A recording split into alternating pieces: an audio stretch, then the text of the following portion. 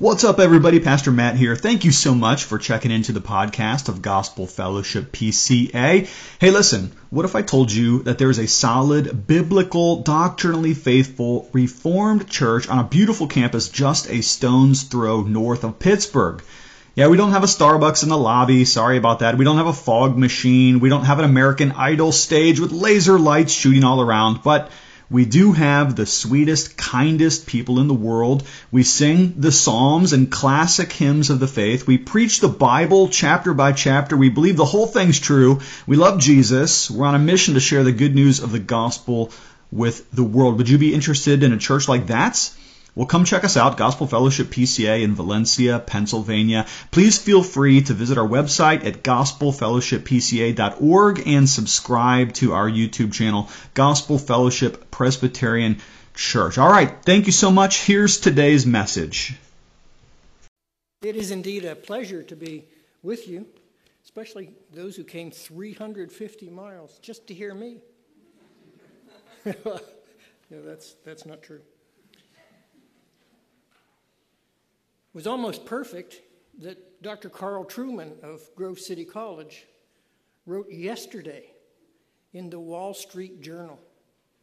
He wrote yesterday in the Wall Street Journal an editorial that outlined how mainline Protestant churches and even the Roman Catholic Church are facing massive fragmentation over issues relative to sexuality.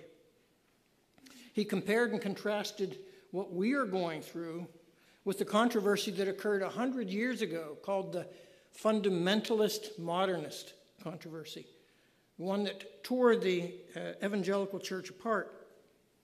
He says, where that earlier controversy concerned God and his character, for example, whether God could become incarnate, whether God could be born of a virgin, that was a controversy concerning the Bible and the nature of God, and now we find ourselves in a controversy that is very different. He says right now the churches in the United States are torn apart in a crisis over what it is to be human. Now, Trueman's very recent editorial joins with a number of evangelical authors who have rightly been saying that the church is in deep trouble. The church is facing a crisis with issues like pornography, cohabitation, divorce, homosexuality, and transgenderism. Now, each of these is a massive topic, and I'm really glad that this conference is addressing many of these very thorny and sticky issues. Brothers and sisters, the Church of Jesus Christ needs to have a solid foundation, knowing the nature of humanity to meet this challenge. Tonight, I hope to present 3 points on human nature, a fourth on the implications of our salvation in Jesus Christ, then explain something of personality theory that's behind the crisis, and close with a biblical proposal on how to view the image of God, a proper biblical view of the image of God. Let's begin with 3 points on the nature of humanity, and we turn to the Bible without needing to open your Bibles because the passages are so well known to you. Genesis 1, beginning in verse 26 through Genesis 2:25. These are point number 1, the issues relative to Adam and Eve. The issues relative to Adam and Eve. In the beginning, God created the heavens and the earth, and oh, they were good. Adam was perfect. He was in the garden with his bride, and they were naked and they were unashamed. They were given a task to do by their loving Father in heaven, who is also their Creator and their Lord. And as they lived in that garden, they experienced blessing. They worked hand in hand with their Creator, For example, naming the animals is almost a playful narrative. God, in a sense, wants to see what his image bearer will name the various creatures in all their complexity and all their beauty. But as we think about Adam and Eve in the garden, although they were in God's playground, like the way we take care of our children, to be happy in the playground, you have to know the rules of the playground. And God gave them rules. There were certain things that they were to do. We call them creation mandates. And there was one prohibition, just one little prohibition. And had they continued in the garden, God promised them life in a way that would be most abundant forever and ever. Now we know that they're going to fall.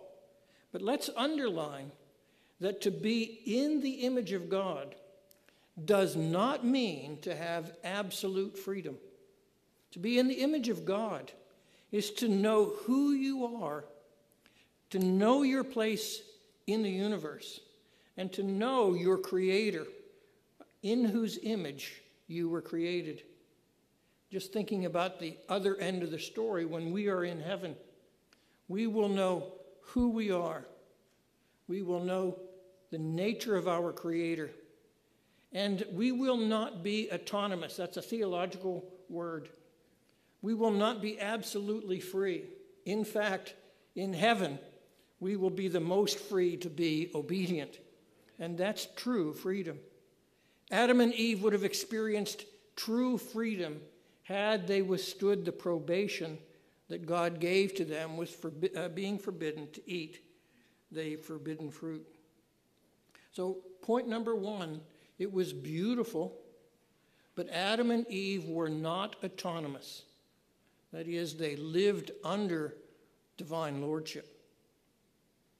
Subpoint number two, humanity fell. We know the narrative of this from the New Testament. Paul speaks about it in Romans chapter 5, verses 12 to 19. This is what we call the imputation of Adam's sin. The imputation of Adam's sin. Adam and Eve were given certain things to do, a prohibition not to do, and they did what they were commanded not to do. They ate the forbidden fruit. And brothers and sisters, the sin wasn't in the fruit.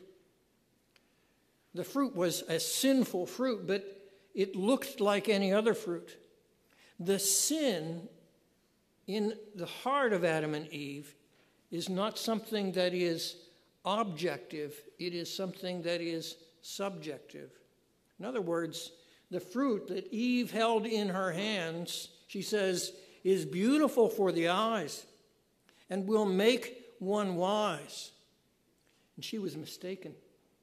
She was foolish because her heart already screamed with passion to disobey her Lord, her Creator, and her Father. So when we sin, sin is not found in the object. In other words, we can't say that that car that just cut us off as we're driving up or down Route 8 in the rain, that car made us sin when he cut us off. No, what made us sin was from our hearts. That's the nature of sin. And we get an anatomy of sin as we analyze what Adam and Eve did. Now, if you were God, what would you have done with Adam and Eve? You put them in a garden, and it's beautiful. They have to take care of a garden. And have you thought about the Edenic garden? There's no weeds. So how do you take care of the garden? You tell the carrots to line up or something? I don't understand, but it must have been beautiful. So they're placed in this garden, and they are free to love and care for each other, and they spit in God's face. They rebelled against his command. They rebelled against his rule. It was terribly wicked, and if I were God, I would have gone and just blown them away. I would have said, forget it. You're not worth it. But God, in his tender mercy, God from the bowels of grace, gives a promise that a seed will come from their loins who will bring salvation. A future seed will come. And that's nothing less than hope from the ashes of tragedy. It was a desperate scene. But judgment comes because God promised to Adam and Eve, "Dear children, the day you eat of this fruit, you will surely die." Now, did they die that day? The answer is yes. But the actual dissolution of their bodies took a long time. And they died in horrible ways. They died as they pointed fingers at each other. "The woman you gave me, she made me eat." He should have said, no. "Father in heaven, the woman I failed to protect, have mercy on her. Put the blame on me." He should have been the protective husband that God had intended from the beginning. And she blames the serpent. And the curses and the judgment comes all around. Now the question for us as Christians, for us as believers, is what is the relationship between what happened in a garden so far away, a garden so long ago? Does that have anything to do with every one of us? And I trust you're here and you already know the answer. It has everything to do with us. Brothers and sisters, we were born under the first Adam. Reflect on the nature of God's promises to them. Do this and live, do this and die. The prohibition was there, and the promise was to them that they would continue in eternal life if they would sustain obedience to God. But in their disobedience, they, as our genetic heads, that is our biological first parents, every one of us in this room has the same grandparents. But the relationship that we sustain to Adam is more than genetic. In fact, they are what we call our federal heads. We are in a federal relationship with them. And all of us as Americans understand federal relationships, especially in April when we pay our federal taxes, right? We know what it is to be in a federal relationship. We know what it is to be underneath powers that are above us. We know that the President of the United States represents us for good or for ill. We are in a federal relationship to our nation, but so much more deeply. All humanity is in a federal relationship to Adam. So we are born under the first Adam, the Adam of the garden. Point number 3. What is human nature like after the fall? What's human nature like after the fall? Clearly, as God outlines the beginning of the creation, and he gives certain gifts to Adam, and certain tasks and responsibilities are placed before Adam, we begin to see the nature of the image of God. God created the heavens and the earth in 6 days, and Adam and Eve were to order and maintain the earth in a regular cycle. God is always to be worshipped, and had Adam and Eve remained in the garden for at least a week, they should have taken one day to stop their labor, stop their procreation, and simply sat at God's feet, learning from him. They were to worship him. They were to name the animals. So as God is creator, so he gives us creative labor to do as his image bearers. Now, after the fall, did we lose the image of God? The answer is no. No, we did not lose the image of God. Now, what we see around us and what we see in our own unregenerate hearts is something that is terribly deformed. It is severely handicapped, but it is not wiped away. In fact, men and women all around the world still engage in creative labor. Men and women all around the world are to be responsible parents, to be responsible spouses, to be responsible in terms of national obligations. So men and women, unregenerate men and women, still bear glimpses and images of that nature that was so beautifully set before us in the garden. And men and women, both regenerate and unregenerate, make choices in life. And I'd like to explore that with you for just a few minutes. All of us make choices every day. You are here despite the rain. It was really raining when we came in. And some of you are still a little wet. We dodged the raindrops, or we used the umbrella, and it wasn't really very satisfactory either. You chose to come here. You put on a clean shirt, or you put on something. And you chose to eat your dinner early and come here at 6 o'clock to hear some guy blabbing on and on. So you've made real choices to be here. You could be doing 20 or 30 other things. All of us make responsible choices every day. We get up on Monday morning and we choose to go to work. We make our children go to school. We make our kids eat their vegetables, even if they don't like them, because we know that it's good for them.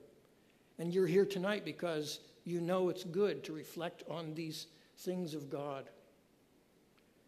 Unbelievers also make choices just like we do.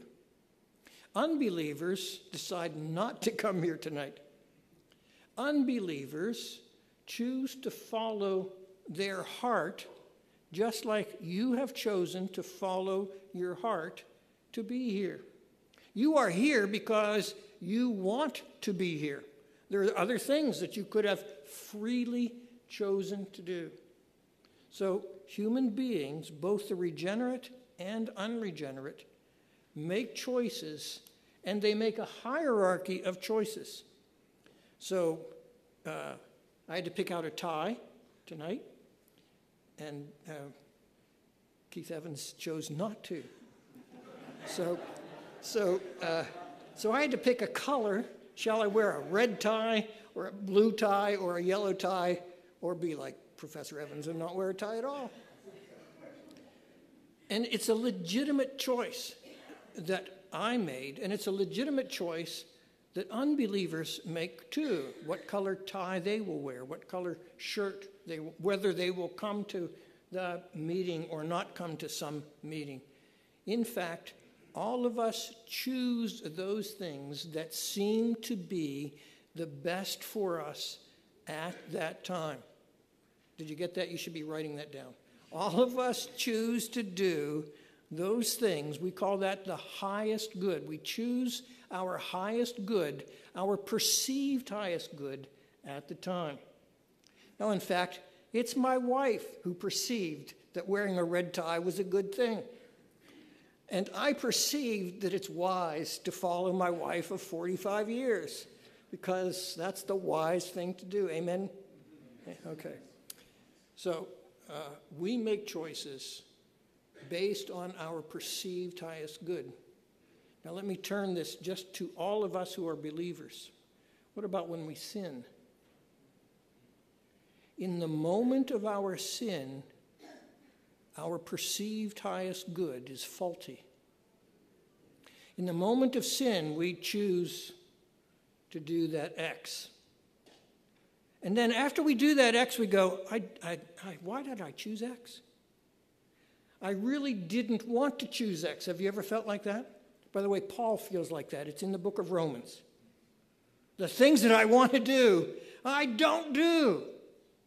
So what Paul is describing is something that both believers, here I want to just speak to believers, but all of us choose our highest good, and sometimes our perceived highest good is not our real highest good.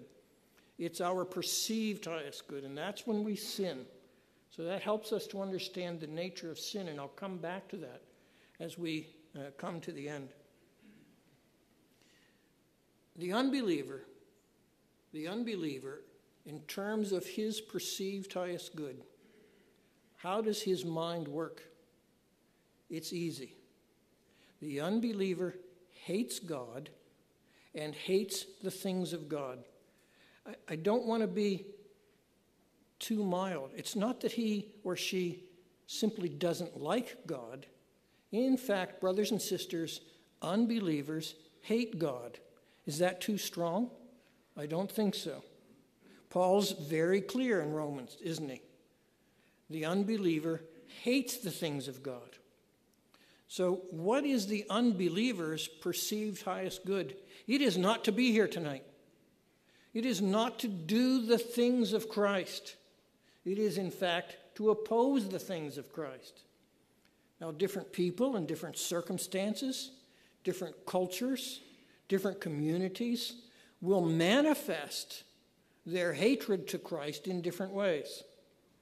But whether you're a believer or you're an unbeliever, we always choose our perceived highest good at that minute or at that time. And the perceived highest good of unbelievers is what we call total depravity. The unbeliever cannot do that which is ultimately good. What is ultimately good? To bow the knee to Christ. So to make my point crystal clear, in hell, the people are in hell because ultimately they want to be in hell. Is that clear? The people in hell are there because they want to be there. Well, wait a minute, you say. Nobody wants to be in hell. But I reply, oh, yes, they do. Because they don't want to bow the knee to Christ. They would rather shake an angry fist at Christ than bow the knee freely. They will bow the knee, but it's because a rod of iron will smack the back of their legs. They will fall down because Christ will command it, but it won't be from the heart. It'll be because of force from outside. That's total depravity. The heart of man is desperately wicked. We see this right before the flood narrative. In Genesis 6, we're told right before the flood that the heart is like a factory of idols. It produces evil again and again. And then in Genesis 8, we have, after the flood, you have the exact same Hebrew phrase. It says, the heart of man is desperately wicked. So that's the nature of the unregenerate heart. It's called total depravity. But once again, just like in the garden, God is so good. God gives to the earth both his special grace and his common grace. Israel was the recipients of God's special grace, his salvific grace. And you are here tonight because you've experienced that grace in Jesus Christ. But the unbelievers have also experienced a kind of grace. The unbeliever can take an aspirin for a headache. The unbeliever can enjoy a Thanksgiving dinner with a great big fat turkey and mashed potatoes and stuffing. That's divine grace, but it's common grace. It's short of salvation. Brothers and sisters, the Lord is very clear in the Old Testament and into the New that he still gives rain in season to the unregenerate. The sun still shines upon them. They still have many blessings on this earth despite the hardness and coldness of their hearts. My fourth point, moving from the image of God, is to focus on us. You are here because you have seen your desperate need for salvation in the risen Lord Jesus Christ. You are here because Christ has put a call upon your life. We have experienced the love of God. And as we think about God, he creates the heavens and the earth. And God, all three persons, has shed forth his love for us to call us to himself. So why are you saved? The answer is God the Father put his love upon you before you were even born. Why are you saved? Because the Son said to the Father in the eternal counsels of the Trinity, I will go, I will become incarnate, and I will suffer on the cross for him. Why are you saved? Because God the Holy Spirit called you out of the depth of darkness and united you to the resurrected Lord Jesus Christ. Our salvation is the work of God the Trinity. We have been saved by the love of the Father, the work of Christ in time, and the regenerating work of the Holy Spirit. And as the Father has loved us and Christ has died for us, so the Holy Spirit has united us to Christ in what we call in theology an organic union. We are organically united to Christ. Now, the word organic is used now in grocery stores. And that's the word that's used for the more expensive vegetables. So I don't understand how that works today, but certainly I can understand, for example, have you ever seen someone have a tree planted in their yard? And you've got the tree trunk and the ball of roots. And by the way, you want to have a big ball of roots for your tree, otherwise it's going to die, right? And the roots and the dirt are all mixed in together. They are organically united. That's how we are united to Christ. We can't be separated from him. We have no identity outside of him.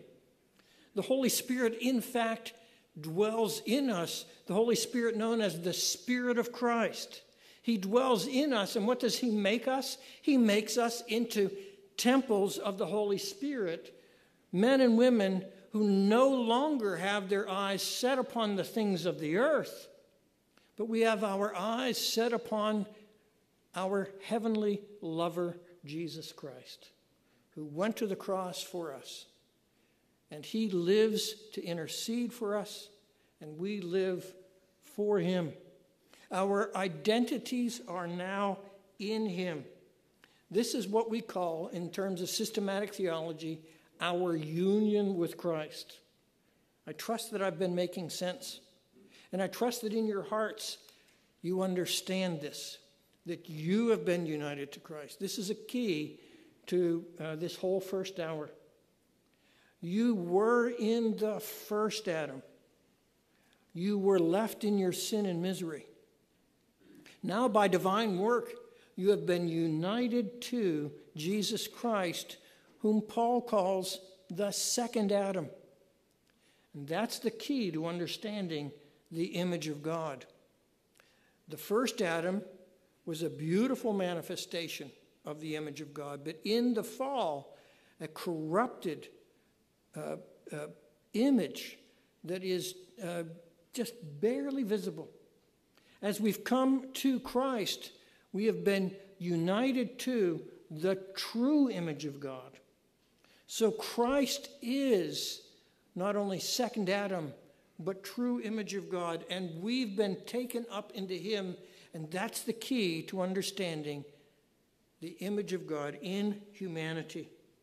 We have been united to Christ. And what does that mean for us? Why are we here tonight? Because we know that the future impacts the present.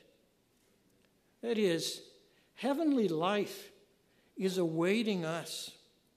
Christ is waiting for you, and he will say, "Well done, good and faithful servant."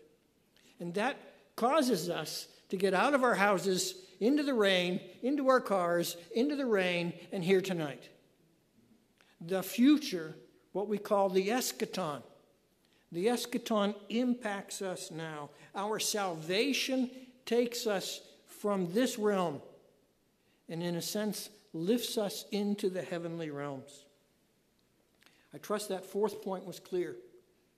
Number 5, very briefly, the root of contemporary problems relative to human sexuality is found in what's called personality theory.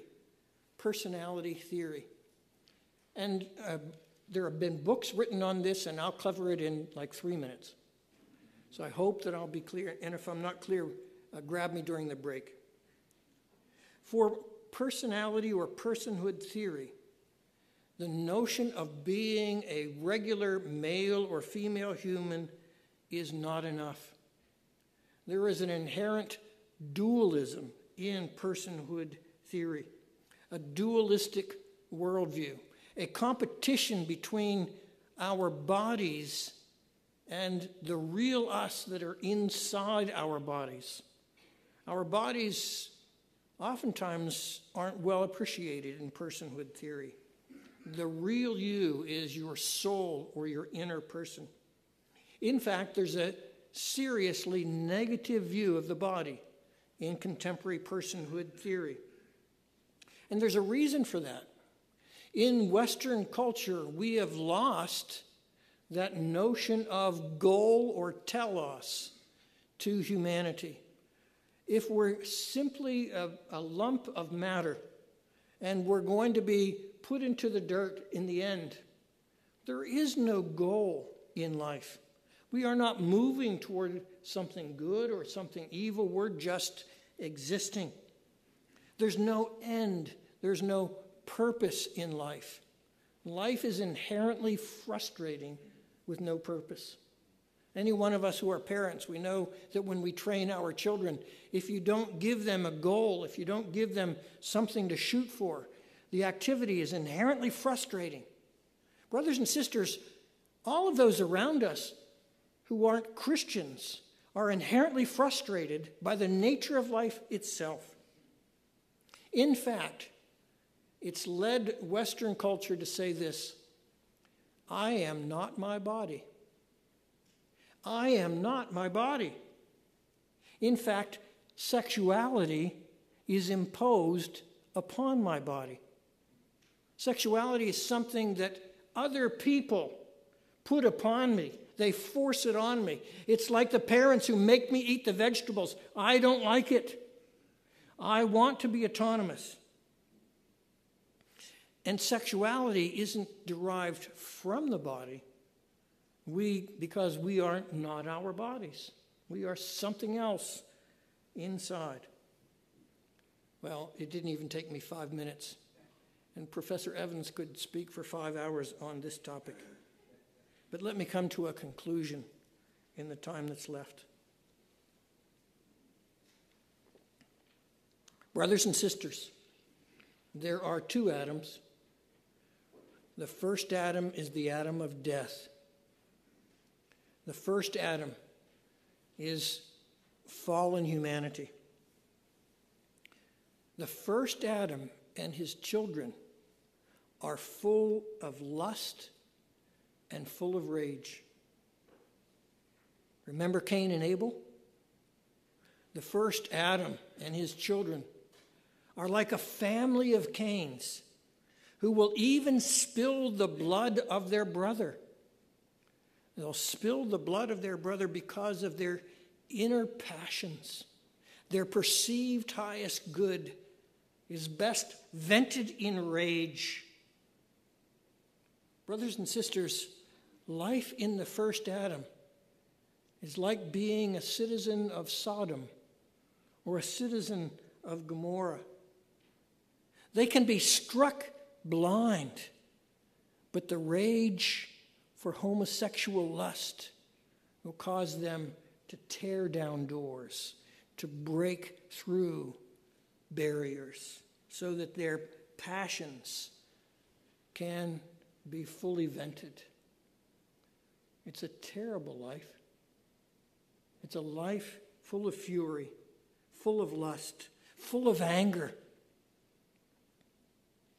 The message of the second Adam is the message of liberation.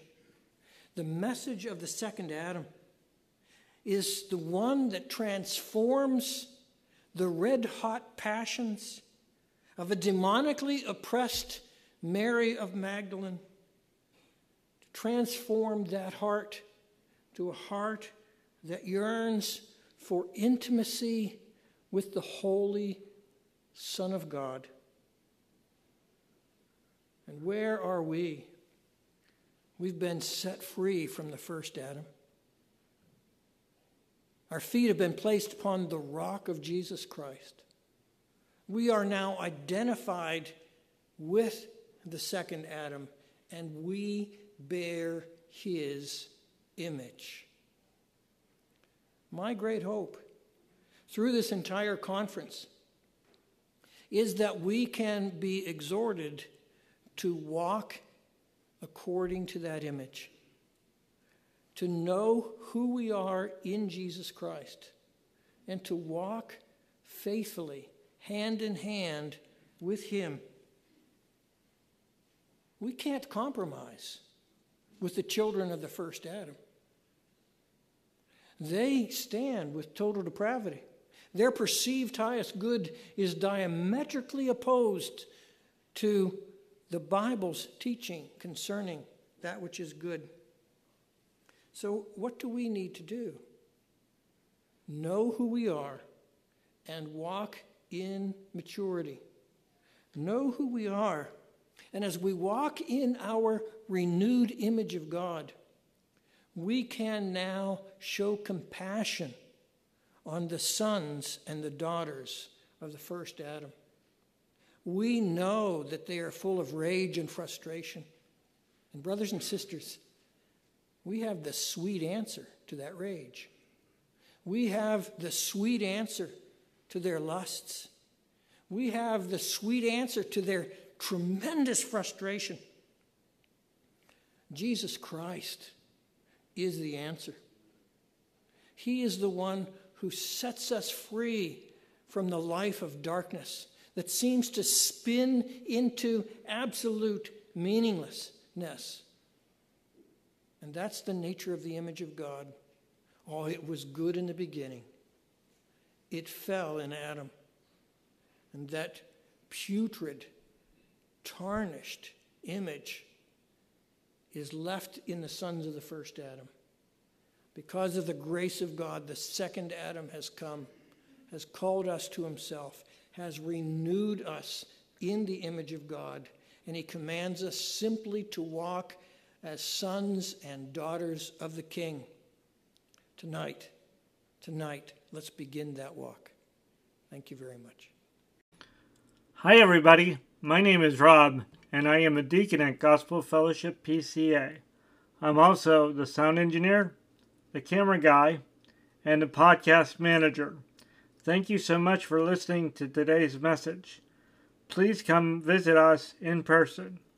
Gospel Fellowship is a Bible-believing church just north of Pittsburgh, and you can find us at gospelfellowshippca.org. See you next time.